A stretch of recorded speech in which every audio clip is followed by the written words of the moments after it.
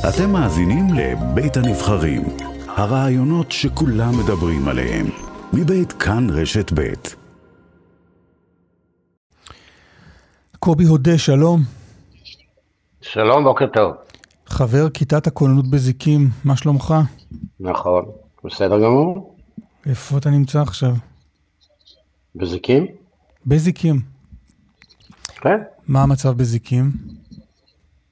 המצב מתוח. תושבים התפנו, פינו אותם, התפנו. נשארנו חיילים שהגיעו אתמול בלילה, וכיתת כוננות, ועוד כמה מתי מעט מחברי הקיבוץ והתושבים ברחבה. ספר על פועלכם, פועלה של כיתת הכוננות בזיקים. אתה מתכוון במסגרת האירועים שהיו פה? כן, כן.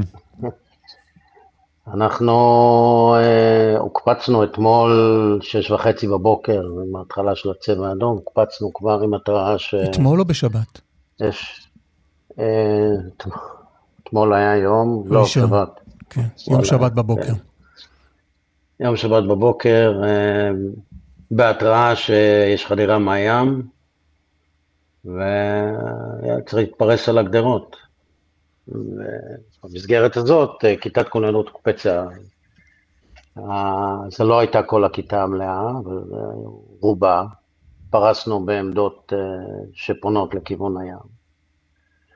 ושם האירוע התחיל להתגלגל, אני מניח כשעתיים בערך אחרי הכניסה לחוף, הנחיתה לחוף, ואחרי שהמחבלים עברו את הבסיס, גנבו רכב בבסיס, סוואנה, ונסעו איתו לכיוון הקיבוץ.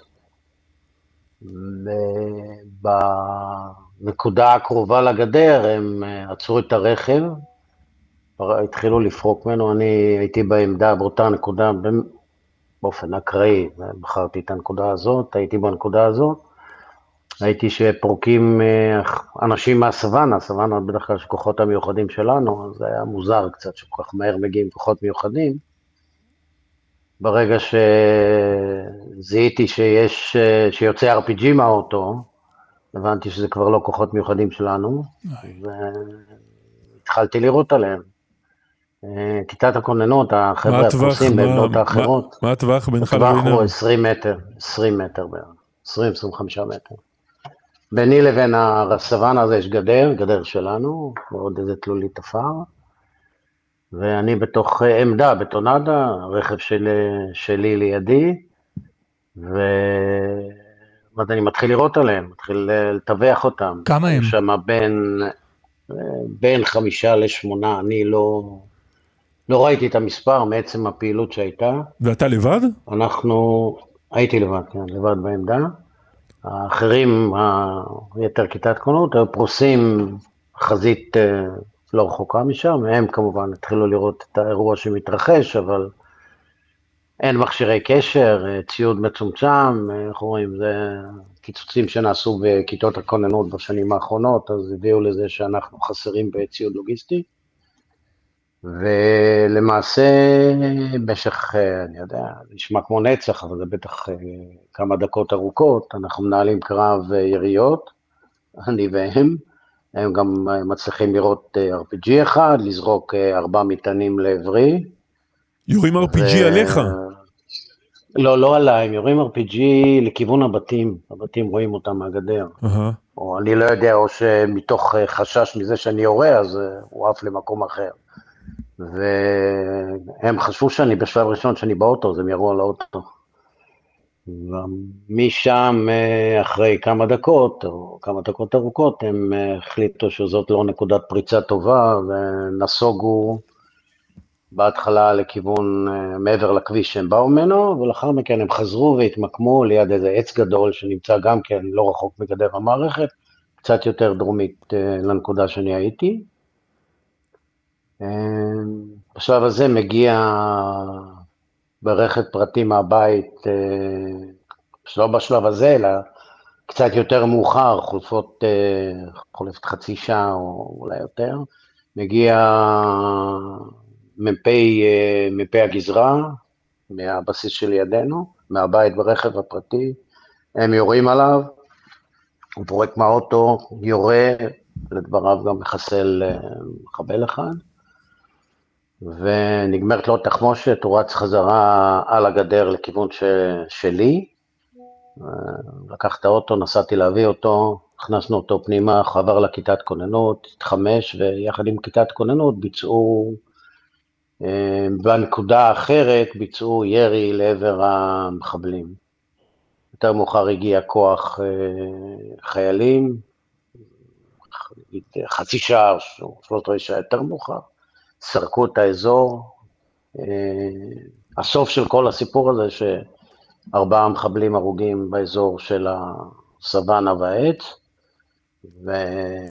שאתם חיסלתם, אתם הרגתם. אני לא יודע לענות על זה, אני לא לוקח לעצמי קרדיט על להרוג אף אתם אחד, אבל... אנשי אתם זה כיתת, כן, כן. זה כיתת הכוננות, חיילים באו, סרקו, בנוסף 2 מחבלים או 3 מחבלים ברחו, לכיוון, חזרה לכיוון הבסיס, קיצור, בלגן, והאירוע הזה הוא אירוע מתגלגל, משום שכל פעם צצות בנקודות אחרות, התראות על אנשים שמסתובבים, או מחבלים שמסתובבים, אז זה מקפיץ אותנו.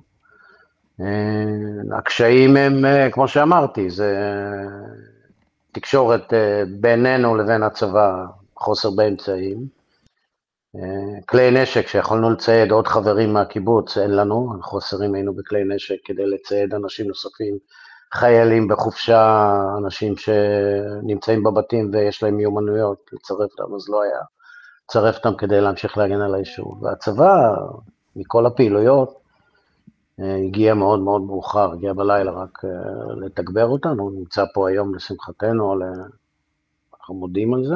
אבל כך בעצם הדפתם את ההתקפה על זיקים.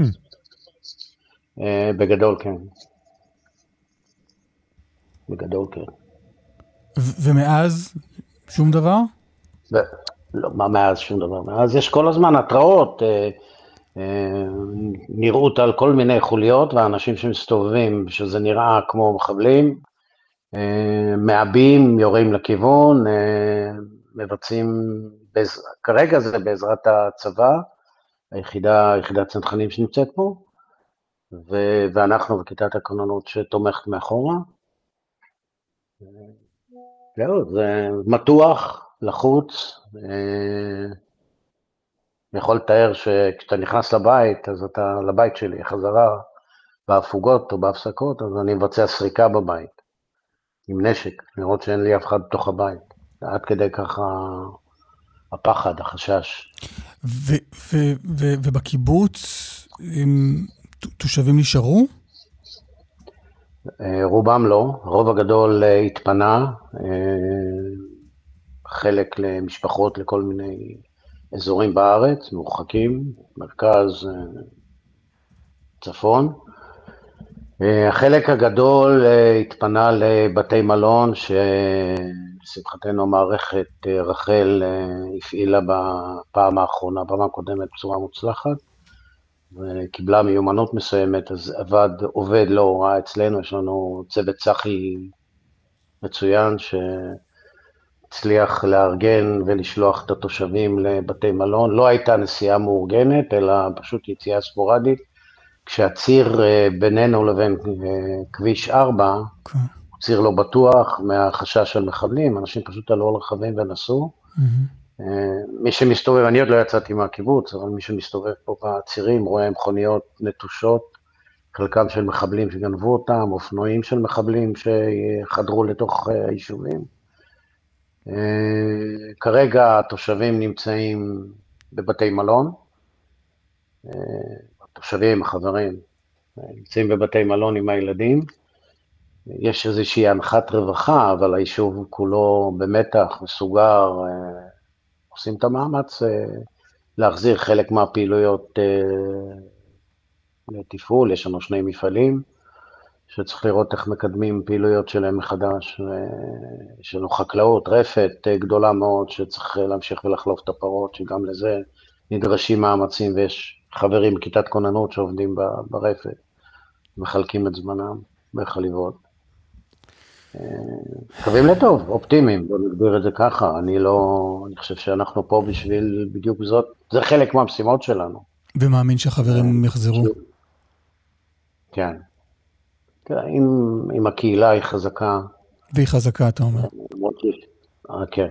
אני חושב שהקהילה שלנו היא חזקה מכל המובנים, ופה התגייסות של אנשים, ויש אנשים בכיתת כוננות, וכיתת כוננות שהקפיצו אותה, רצה מהר לעמדות, יש אנשים מאמינים במקום הזה, מאמין בחשיבות שלו ובלכידות החברתית שלו. אני יכול רק להגיד שהמשימות שעשינו, הדרך שבה פעלנו למנוע את החדירה של המחבלים, הייתה חשובה לנו ולשמירה על החיים פה ביישוב. קובי עוד, חבר כיתת הכוננות בזיקים, תודה רבה. תודה קובי. תודה לכם, שכל אלה, אני גם כן, כמו קודמי, אני רוצה לחזק את ידיהם של כל היישובים פה באזור, מהסדרות, אשקלון, דרך כל הקיבוצים כמונו שסבלו בצורה מסיבית יותר, טראומות, איך אומרים, אני אראה מה אני כמפעל יכול לתרום לטובת השיפור החיים שלהם. אני עובד בפולירון, אז שיפור החיים שלו, לעזרה לאותם יישובים שזקוקים לעזרה, לאותן משפחות שזקוקות לציוד, אנחנו ננסה לראות מה אנחנו יכולים לעזור. תודה קובי, תודה. תודה לכם.